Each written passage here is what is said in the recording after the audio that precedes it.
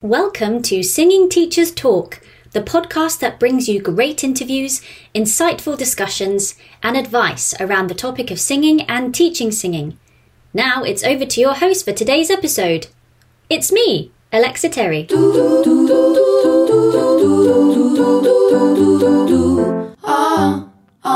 Hello there. For this week's episode, I'm joined by a vocal coach, singer, songwriter, vocal producer, arranger and artist developer who has worked with the likes of Justin Timberlake, the Dave Matthews Band, Pharrell Williams, Rihanna, Lizzo, Kelly Clarkson, Kelly Rowland, the list goes on.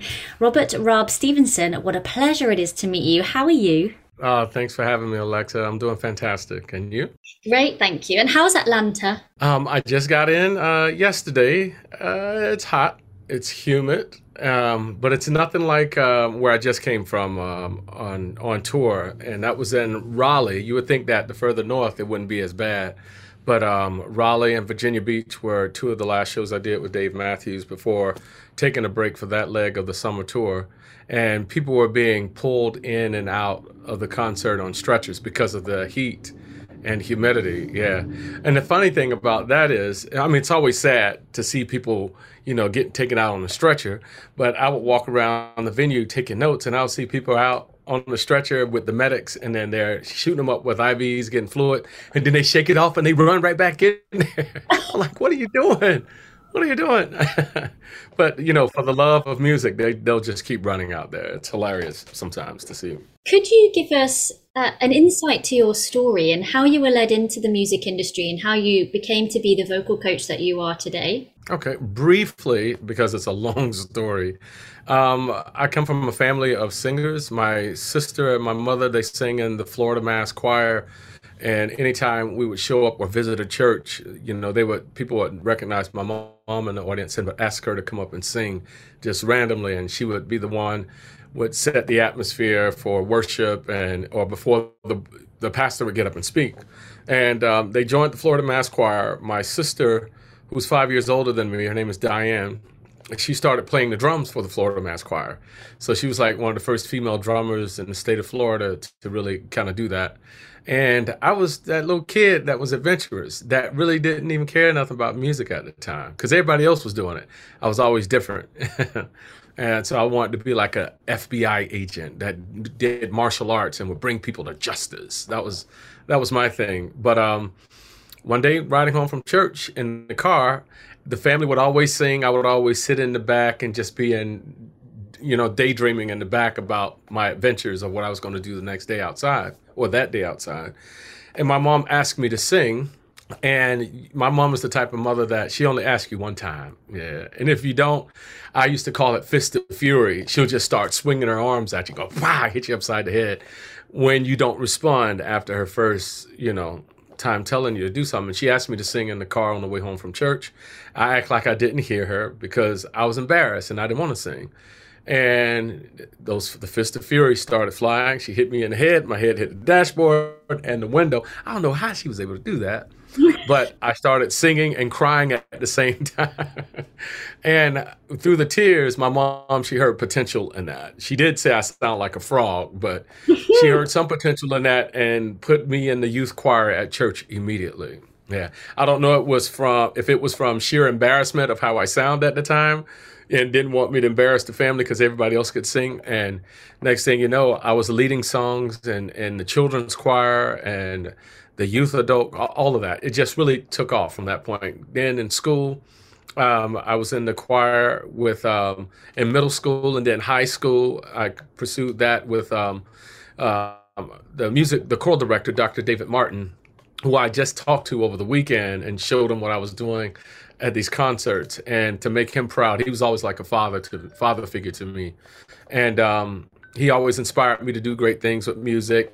Anytime there was like a pep rally at school, he would let me use the school equipment to go and perform and do all of that stuff, as long as I brought it back safe in the condition that I found it in. And it just started with a lot of that. I started the industry professionally as a artist back in 1993, released a single and an album, a couple singles and an album that did really well. And I left the industry for a second, then came back, to be a part of this group called 911, where a friend of mine, Daryl Adams, who I look up to, got a job. We were in a group called 911, and then that group kind of dispersed and fell off, and we were signed to the record company, the independent label Rip It Records that I was signed to. They took on the group project, and they thought it would be something really big, and the group dispersed. And then Teddy Riley, he signed the group, who also had Blackstreet at the same time. So I felt like that was a bit of a conflict of interest.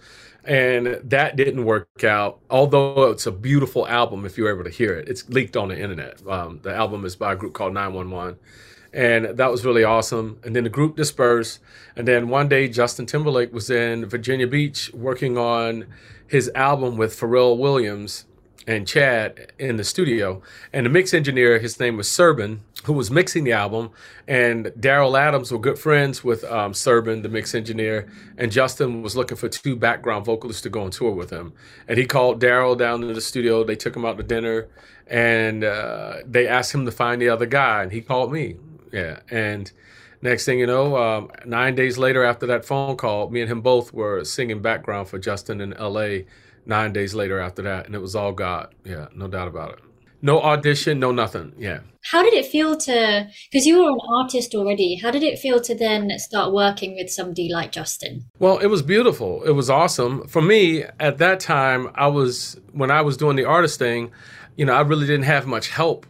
As far as, I had help in Orlando, but the group that I was in prior to me going solo, there was a bit of tension because I left the group to go solo, but I still wanted, one of the members who was a mentor of mine named Tyrone Wilson to continue working with me on this project. And hopefully by me being signed, I can help him get signed, but it just didn't work out that way. So I was arranging vocals on my own project at the same time. Some of it I did well in, and some things I was experimenting on, and then it turned out pretty good. So I hadn't really been on the road singing background for anyone. And my first background gig was singing background with Justin Timberlake. Yeah, so when I got that gig, I was always told to just be aware of what's going on around you. You're there, yeah, I'm there to sing background, but learn as much as I can from it. So I was always a sponge. And that's when I met his voice coach, Robin Wiley. I call her the great Robin Wiley. She would shun that. She would not like me saying that. But she still to this day remains the best voice coach I've ever worked with. And I still use a lot of her techniques when I'm teaching, as well as my own. But I met her, and she taught me things about the voice that I have never in my life knew existed. And at that time, I went back to college at this university here that's known for their music program and Spivey Hall, and it's called Clayton State University. And I had taken a partial scholarship, singing in the choir. I did not want to be a voice major. I didn't want to sing classical, although I've done that for a long time. I didn't want to pursue that avenue of doing voice. And when I met Robin, she just blew my mind. She was able to answer all these questions that the professors, who were great at what they did, but they didn't know this information that she had. And I used to call her the vocal magician. She was able to do all kinds of things with the voice, manipulate it, keep it healthy and strong. And I used to follow her around, still not trying to be a voice coach. I just knew she was awesome at what she did, and it intrigued me as a vocal producer. And a lot of people think that vocal producers are vocal coaches in some way. It's a difference. Yeah, so the vocal producer, if you can vocal produce, that's great, which is what I do. But to have the knowledge of the voice coach and being able to work with ENTs and doctors in order to rehabilitate singers from injury, post or pre-surgery, you know what I'm saying? She had that kind of knowledge, and it fascinated me because as a vocal producer in the studio, if a singer got tired, after just doing an hour worth of work, normally we'll tell them to take a break. Sometimes they'll go out and smoke a cigarette, go get something to eat, and then they come back and wonder why, oh my gosh, why is your voice different? Oh, or wait till the next day to finish recording. And then you wonder, oh my gosh, why is your voice different? We should have got all these takes yesterday. And it's a gap as far as being able to fix things, and not just fix it in post with Melodyne and Auto-Tune. I wanted to be able to fix it naturally. And she had all those tools. And she fell ill and she passed in 2006. But before she did, she gave me a CD full of exercises to work with Justin when she wasn't around. And God told me to teach 1,000 singers just off of that CD. And I tried to get to 1,000. I probably got rejected way more than I got people to let me teach them, even for free. Yeah. So I got up to about 287 singers, and I was probably rejected 773 times. You know what I'm saying? Or 723. Yeah. 723 times from people. And I was just trying to do it for free just to meet that 1,000-person goal. And it just never happened. And I prayed, and I got upset with God and asked God, how could I do something? And it just felt impossible when I kept getting rejected. Even going to church and trying to work with praise teams. And I had my little book, and I would write 1 slash, that's 5 singers. And if I got 20, one time I think I had a choir of like 56 people, and I was like, yes, I'm going to win this thing. And then several other times I got rejected, majority of the time. So, and it's funny, those people, they hit me up today. Hey, can I still get that free lesson? No. You had your chance. Yeah, so that's pretty crazy. But that kind of led into all of that. And then I fell in love with this new gift, this new toy to be able to help singers. And it wasn't the amount of singers that God was teaching me about having 1,000. It was the quality of singer, not the quantity. So I focused on the quality versus quantity. You hear most coaches say, I have 100 people in my studio, I have 200 singers. And I'm like, about 75% of them are going to suck because ain't that much attention in the world. So if I can have 5 or 25 singers that I can really focus all my attention into, and they do great things, excuse me, that'll make me happy. You know what I'm saying? I feel like they're getting the best of me, at that point. So, and I don't count how many people are on our roster ever. I don't do that at all. No. And when you started to coach, and when you had all those amazing experiences with Robin, did you start to change the way you listened, or the way you performed, or the way you took in gigs as a backing vocalist? Well, you know what? So the crazy thing is, when I had those tools, I noticed as a vocalist myself that there were areas of my voice or notes that I would get lucky singing. I used to call it, yo, I got lucky tonight. And then I have to sing that same song tomorrow night. I'm like, uh-oh. And then there's the insecurities. Here it comes again. Oh, I missed it. Now my confidence is down. But with the training, with my own voice, I'm able to execute those notes with not even thinking twice about it. You know what I'm saying? And do even more. So I'm not going to tell somebody to do it when I can't do it. You know what I mean? So it gave me a level of confidence. And then when I work with singers and they don't think that they can't do certain things, I start giggling and laughing because I know what's going to happen if they stick with it. And then a month or two later after doing it, they're like, I didn't believe you at first. And they'll mock me. They'll be like, ha ha, this dude is crazy. He don't know what he's talking about. All right, I'll stick along. I'll hang in there just for a little bit. And then, weeks go by of just consistent training. And then they'll go to sing the songs that they were getting lucky on. And they're like, oh my gosh, it's too easy. We need to raise it back up to the original key. That's even easy. Oh gosh, what's happening? And then you get these, what I call praise reports. And then I just start laughing. And I was like, you remember when we talked about this in the beginning and you were laughing at me and you thought you couldn't do it? You knew I was crazy. And then now you're doing it. Hey, there it is. The proof is in the pudding. So that makes me happy. Yeah. And as a background vocalist, I was not only able to do arrangements with Robin Wiley. I don't know if you probably know Robin Wiley's work. She coached and arranged vocals for NSYNC. And she's worked with the kids on the Mickey Mouse Club, meaning Justin Timberlake, JC Chasez, Ryan Gosling, who was on there as well, Christina Aguilera, Britney Spears, and a whole cast of other people. But she was amazing. So me being able to do some co-arrangements for the Justified tour with her, and then moving on to rearranging a lot of the album arrangements for the Future Sex Love Show album, I was able to implement one of the other gifts that I was doing as an artist myself back in '93, which was arranging vocals. So by me continuing to do that, that was just another extension what I was able to do as a vocal coach on the road, and I still do that with him to this very day. So the 2020 Experience Tour, I coached the singers on that, and him, and the Man of the Woods tour as well. And then that spiraled into doing that for Rihanna, and then doing that for Kelly Clarkson, and then Kelly Rowland, and yeah, and a lot of other artists. If you had to pick out one bit of information that Robin shared with you, what would be that thing? See, my relationship with Robin was kind of interesting. She thought I was crazy. I am. Because I found what she did was so fascinating. I think she didn't realize how gifted she was. She knew she was good. She knew she was really good at what she did, to work not only with those group of people, but a lot of other artists. But I don't think she expected people to kind of pursue her the way I did. To the point to where it was during their bribery. Her house in Nashville, they used to call it the Barbie house. And I was like, oh, the Barbie house, that's easy. I'm going to get her some Barbie dolls for the Barbie house. And I was like, hey, can I come to your room and just talk to you about The Voice? She was like, all right, okay, you're weird. It was like that. But just to hear her sit there and listen to how she would hear vocals and how she would arrange vocals, she had this jazz thing about her. She worked with the Flecktones. If you look them up, they were doing all kinds of music. You know what I'm saying? And she implemented a lot of those arrangements of like what she did with Gone by NSYNC. She did the string arrangements in the beginning of that, and then some of the vocal stuff.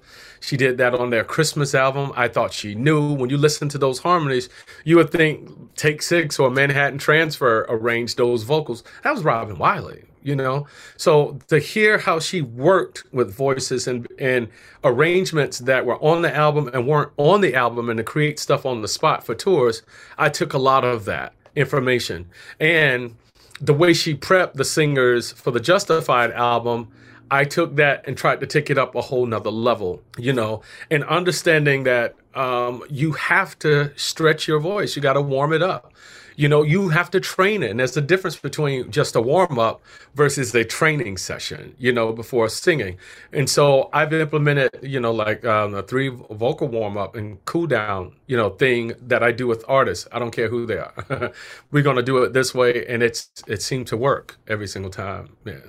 So there's a lot of nuggets that she's dropped. And I'm like, okay, if she did it like this, what if I add this to it? Because as a vocalist, I'm not going to take that part of me out of the equation. I'm going to constantly keep that in to try and see it from the singer's perspective as well. Not just the coach, do this, do this, do this. I'm going to always be like, well, if you do this, this is what it feels like for me being a singer. So I take myself through it before I start telling other singers how to do certain things, getting up doing cardio, on the day of show days and even off days, making sure your body stays in shape to be able to handle it. Because I've been saying it for years and people were fighting it. Now it's funny to hear everybody say, oh, singers are athletes. I'm like, that's old news. I've been saying that. I've even got fussed at when I've said that before in conferences.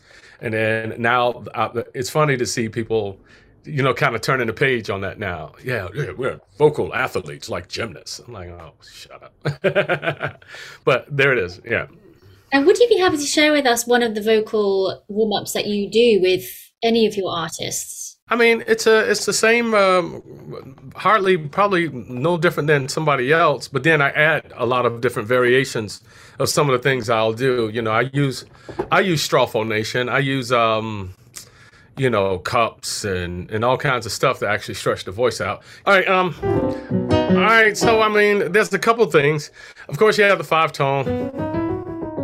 Yeah, I don't really play with that way that much. I'll do a lot of descending stuff. Yeah, and then I'll double it up. That's some things. Then the octave descending pattern. And then what I'll add for, let's say for instance, for breath control, intonation, vocal agility, and I'll say, okay, we're going to do what I call as a half-step drop, right? Half-step drop, you got to get to 12 scale patterns on one single breath. And it starts now. 1, 2, 3, 4, 5, 6, 7, And we'll go all the way to like 12. And most singers, they're panicking. They're like, oh my gosh, I can't make it to 12. What's happening? I can't breathe. I'm like, you're not dead yet. Come on, let's get back to work. And it becomes a game. And everybody loves games. You know what I'm saying? They love to be challenged. And every singer I work with, all of them are competitive. And I'm like, well, such and such did this many times. And like, what? And then now they want to go past 12 on one single breath, not realizing I'm going through areas where their voice have trouble or challenges, and they're not even thinking about that. And then they're flying through those areas with ease, like you wouldn't believe, because they're trying to make it to 12 scale patterns on one breath. So it's a bit of manipulation at the same time while we're building strength in the voice. So that would be an example of that. I'll do that with the long scale too. And sometimes I break that off into harmonies where that becomes the game while working on dynamics and blending and all that other good stuff. Yeah. So that's some examples. Great. And we've mentioned there only a fraction of the high profile clients that you've worked with and continue to work with. And in fact, my mouth actually feels a bit famous having just said them.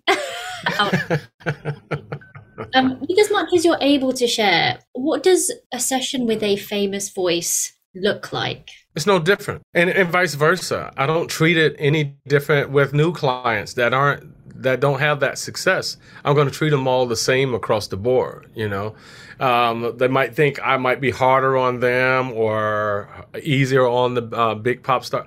Nobody gets a break because I'm not there, for one, to be their friend. They didn't hire me for that. You can't buy that from me. That has to be earned, and vice versa. I have to earn their trust and their friendship, but I'm not there for that right away. I'm there for what they called me to do, which is to help them get through this particular challenge in their voice. Once again, the success and confidence back on the stage. Because at some point when singers stop training and think they could just wake up and go and sing, that gets old real quick and they start to develop bad habits. And then bad habits come with singing with bad technique, which causes them to start to sing in what I call survival mode, by any means necessary to get the notes out.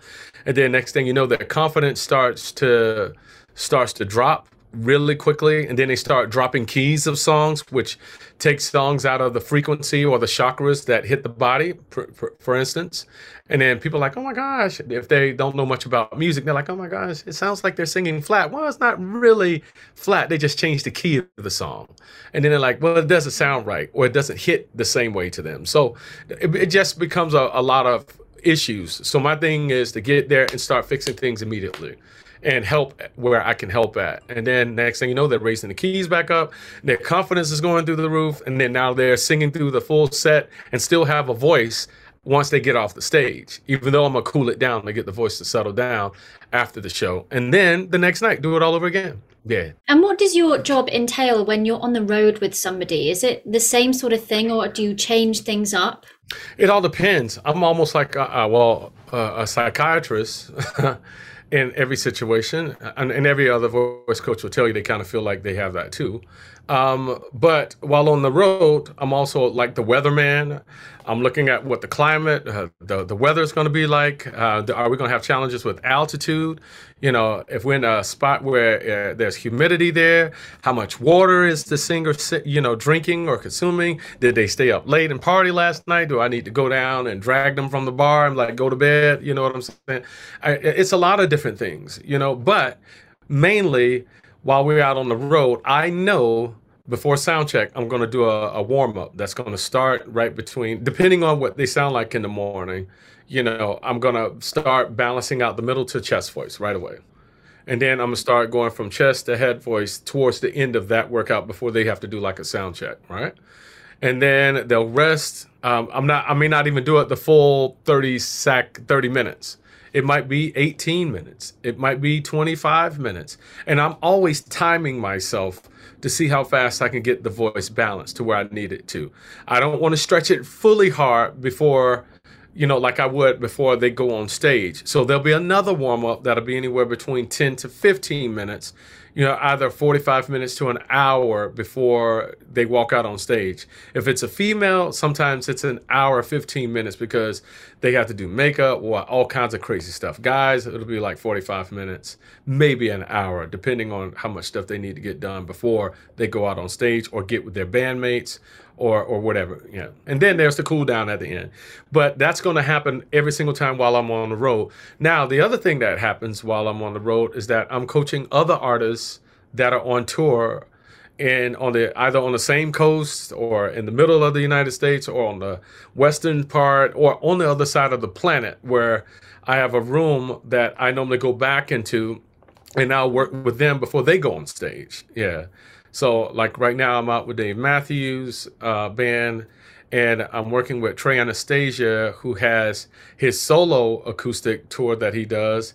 He has his own other band, the Trey Anastasia band, that he's traveling with. And then he has Fish, who he's the front guy of that band. So they're touring like we'll be in one city and then his band comes to that city right after we leave that city with Dave Matthews. And then I have Chris Stapleton, who's a really big country artist who's doing something. And then I'll juggle that, and then I'll fly out with Brandi Carlile and do stuff on my days off, and then fly back to the tour, or I get to go home. So right now I have a couple days off before I fly back out to meet with this artist, Brandi Carlile, who actually brought Joni Mitchell back on stage on Sunday, which was amazing to see Joni have a set full of all of these other artists. They've been having these Joni jams, which Brandi Carlile created. Elton John has been to them several times, Herbie Hancock, Shaka Khan. And the other night you had Celise, you had Lucius, who I've also worked with, Allison Russell. All of them were sitting on the stage. And you can pull up the video and find that online, where I was there for that and watch History being remade at the Newport Folk Festival. Yeah, which was awesome in Rhode Island. Yeah, so my day can be consumed with that. And then also Lizzo just dropped her album 2 weeks ago. And so I had to be up early in the morning for her to warm her up before the Today Show performance. And then which led into her live Peloton class, bike ride, which she performed for that, and then had a private concert that night for only special guests. So she's getting ready for her tour. Doja Cat, she's recovering from a surgery on her tonsils, that type of thing. That's public. And she would have been out on tour, but I'm sure she's going to go out later on as well. Charlie Puth, who's actually dropping the record, who I had to work with online as well for his Today Show performance a week prior before Lizzo's Today Show performance. Yeah, which is like Good Morning America. Yeah, so type thing. Yeah.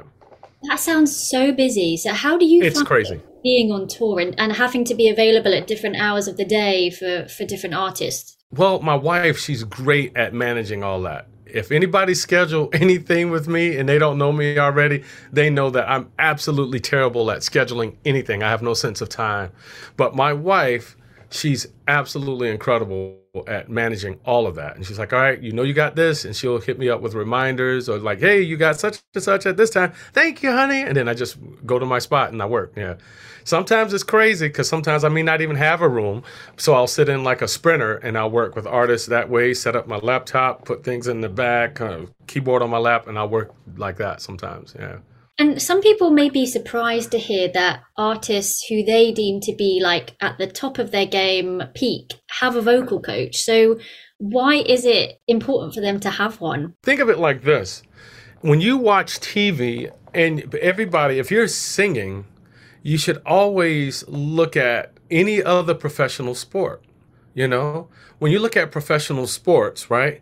The coach or the trainers are not far from them. If they're in tennis, the coaches are in the stands.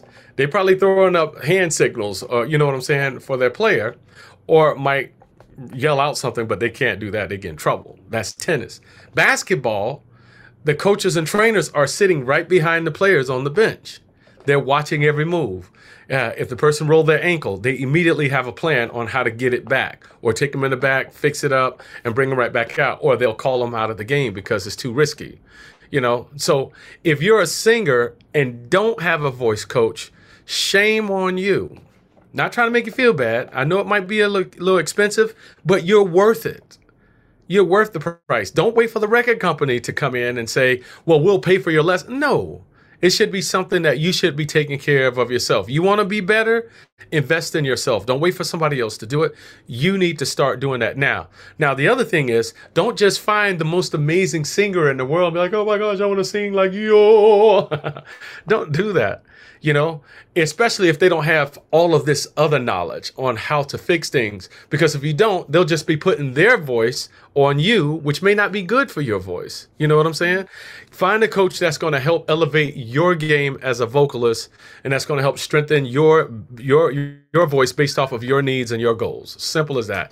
And if you do that and y'all can grow together and you see the results immediately starting to happen, if you're putting in the work, don't just wait for once a week to get with your trainer. You got to take that lesson and you have to do it daily.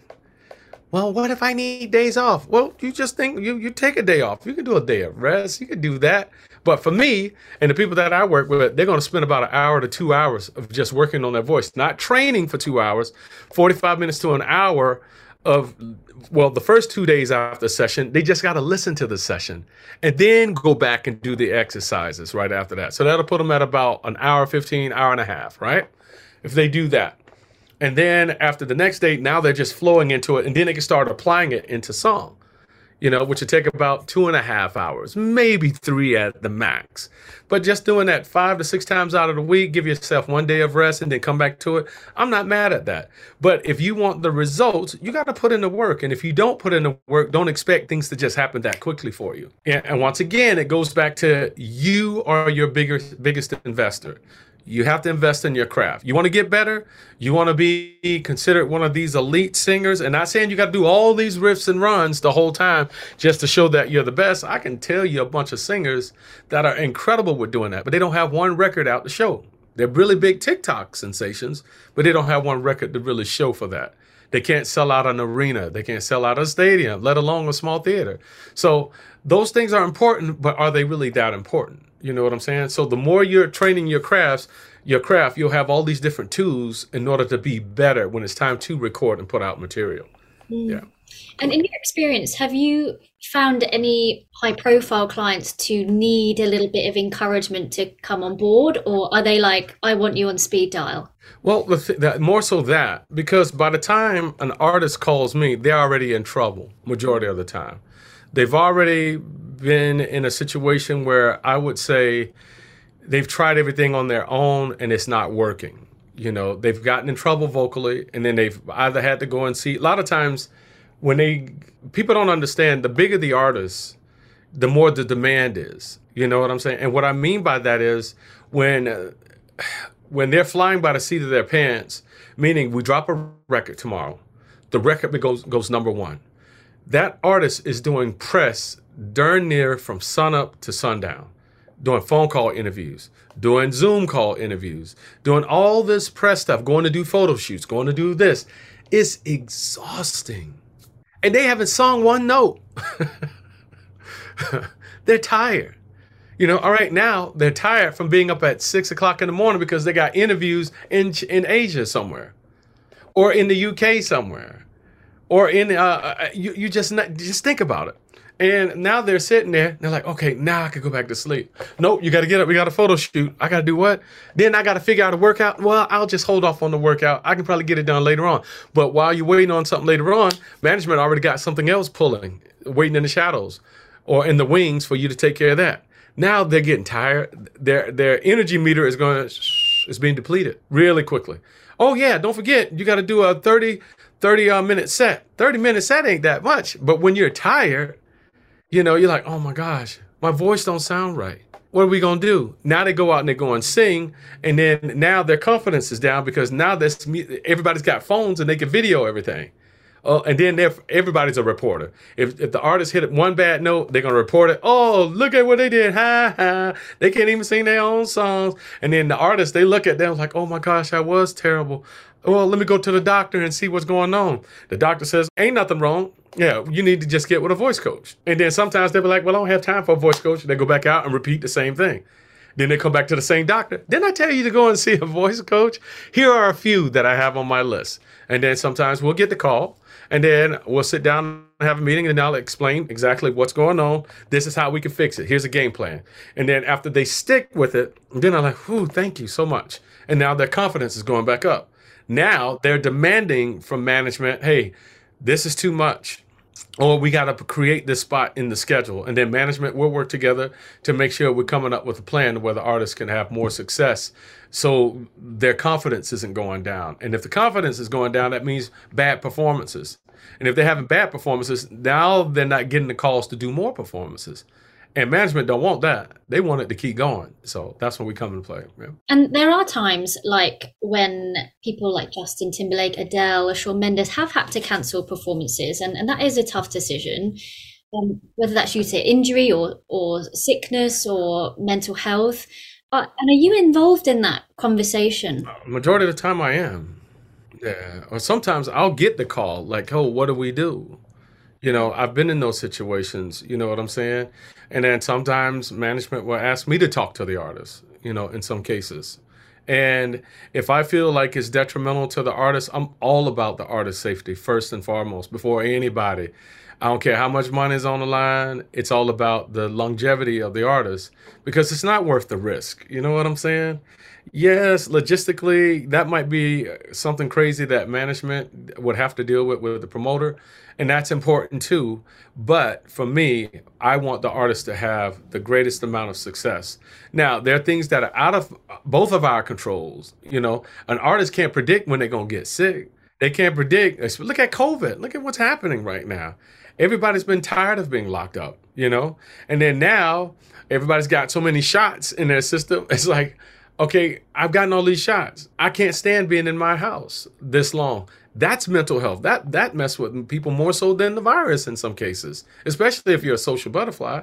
And so now if this start messing with, if the singer gets it, they don't know how they get it. You spend more time trying to figure out where it came from. We don't know, So there are things that are out of our control when artists get sick or they get laryngitis and all that other stuff. And so on my team, I have several doctors that I work closely with. I'm like, this is what I'm hearing. This is what's going on. This is what's happening with the singer. Put them on the phone, blah, blah, blah, blah, blah. We'll figure out a game plan to where we can try and get ahead of that stuff so it don't spiral out of control. I've worked with some clients that have had COVID, and I'm like, okay, these are some of the patterns that I've seen with working with artists and how we can get them to bounce back really quickly. Because those that have the symptoms where it's sinus related, we know that eventually goes right down to the vocal folds, postnasal drip, irritates that, mucus everywhere. They try and sing, they got blobs of stuff flying out of their mouth, having to clear their throat. And then now the coughing once it drops into the lungs, and it's a whole nightmare of different things. So we've seen some things that have actually worked to really help singers to continue touring once they've recovered from COVID quickly. Yeah. And I've looked back at kind of some of the comments from either media, but mainly the public when artists put out the announcement that they're going to have to cancel performances. And a lot of the comments are positive. It's, hey, I hope you get better. We love you sort of thing.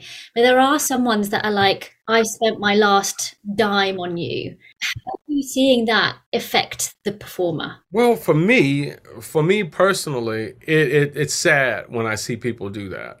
And I've had some friends, or I wouldn't even say friends, but some people that I know have said some things about artists, when artists have gone through that. And I don't bite my tongue. I kind of let them have it. You know what I'm saying? And then I throw it back at them because some of them were careless when they got COVID twice, And I'm like, good thing you didn't have the weight of your shoulders of millions of dollars on the line when you were out there at pool parties and now your kid got it and you want everybody to pray for you and your child because now your child in the hospital because you were careless. You know what I'm saying? That's not always the case. So for the artists in a lot of those instances, they already feel bad, and you think about it, it's a sacrifice to be away from those that have families, to be out on the road, and it can be very lonely at times, so for the artists, they hate canceling anything before COVID, if they get sick, they don't like it. They can't stand it. But that's one of those things that's kind of out of our control. It'd be cool if we can have a scanner Yeah, like an X-ray scanner for everybody we meet. Okay, I can't shake your hand today. Yeah, they're not allowed in the meet and greet because they sick over here, but we don't have that. But in this case, when they do not feel well or things happen, it just happens. And it's not like they tried to get sick to cancel. It's only because we've tried everything to make sure that if they can't do the show, we have to, or else the artists risk ending the whole tour. Which one would you prefer?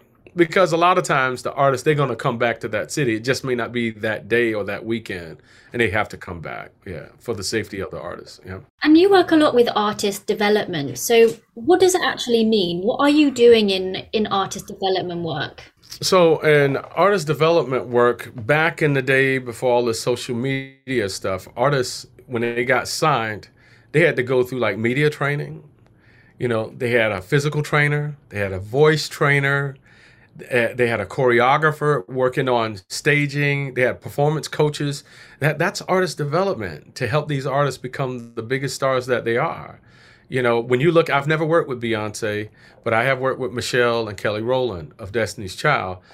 Her dad, their dad and her mom, mom was responsible for how they looked, how they carried themselves, and the dad made sure that they had coaches and people to help them with interviews from their times or days at Star Search or Kids Incorporated, whatever they called themselves as a young group.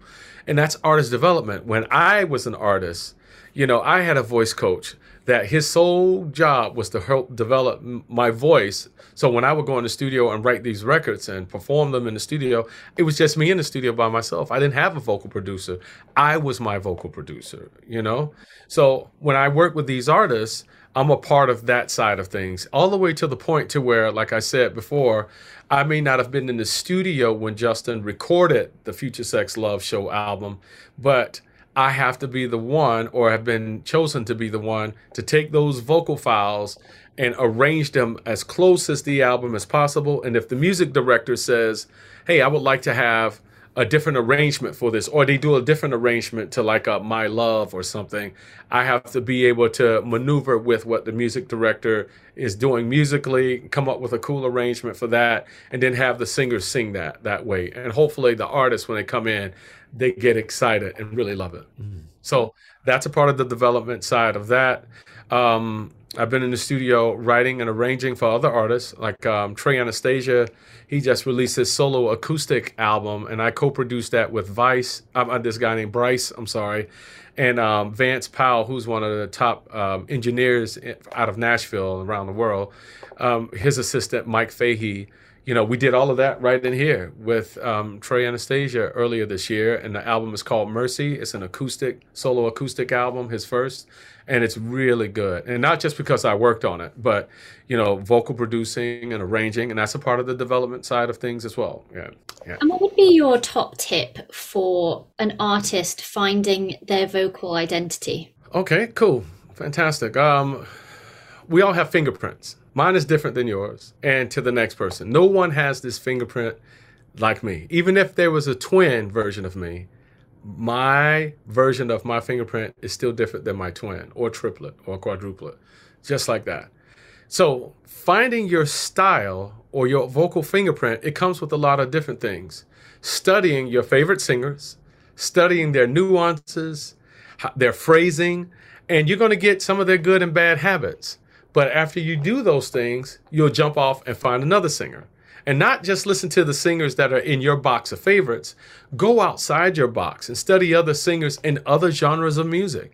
You may not listen to bluegrass, Americana, folk music, or any of that stuff. Jump off into that area.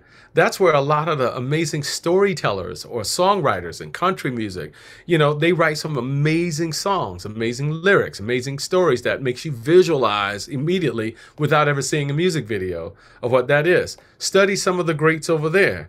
And by you doing those things, you're taking some of their good and bad habits and implementing that in your own style, right? And eventually, what's going to start to happen when you write your stuff, you'll take some of those nuances, create it with some of the stuff that you're feeling or you're inspired by, and then now you start to see your own style start to develop with that melting pot of people that you're listening to. So I encourage singers to constantly not only stay within your box, but go outside it. more so than you stay inside your box of favorite singers. If you're listening to the same 5 artists on your Spotify or your playlist, that's not good. Venture out. Study something that when you see other kids or other people listening to and they bob their head to, like there's some rap that I'm like, no, I can't listen to it. And then I'm like, oh my gosh, this is what my parents felt when I was young, listening to Run DMC and 2 Live Crew and the Beastie Boys and all of that, and then I'm like, okay, I don't want to be that parent. All right, I'll give it a chance. Some of it's musical. Some of the rappers have become more melodic. If you listen to the evolution of when rappers started singing their own hooks, first of all, it used to be just the R&B artists. And then if they didn't sing on a bridge, they would put like a musical saxophone or some type of musical instrument on the bridge.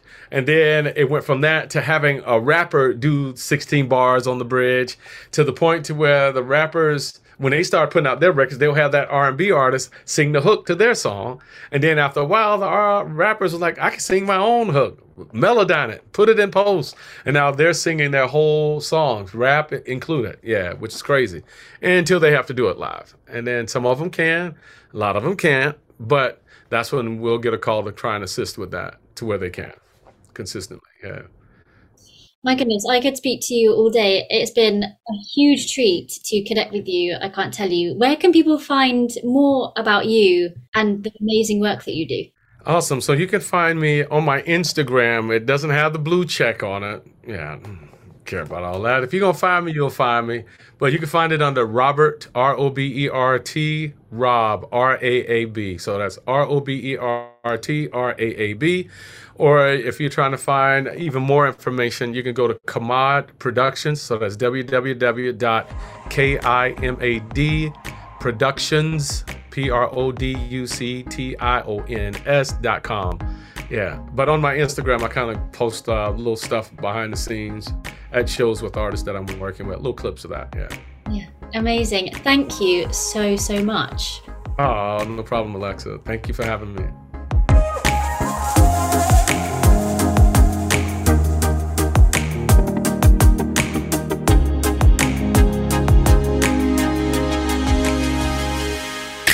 So are you one of the many singers who want to teach others but just don't have the confidence to get started? Or are you already teaching and looking to upskill, fill some knowledge gaps, or refresh? Well, the BAST 20-hour course is here to help you build your confidence, knowledge and skills, and you can find out more about the course and our next starting dates at our website, basttraining.com. On the BAST course, we're going to help you understand functional anatomy of the instrument and how it applies to singing, and we're going to help you learn how to assess and identify the tools that you need to help someone sing well and safely. We're going to even introduce you to a little bit of the science behind sound making so you can significantly improve a singer's voice and it will seem like magic. We're going to help you master the art of effective student-centered teaching and how to get into a business and how to get it up and running and much, much more. By the end of the course, you will understand your potential as a singing teacher far better and you'll feel confident to charge to teach people how to sing or increase your rates. You're also going to have a wonderful and supportive network of like-minded singing teachers to hang out with. So go to the podcast description for a link to the website where you can find out more about the course and what we offer. And if you want to talk to someone in person, feel free to book one of the free consultation calls so we can talk to you directly and answer any of your questions. Looking forward to seeing you somewhere in the BAST community.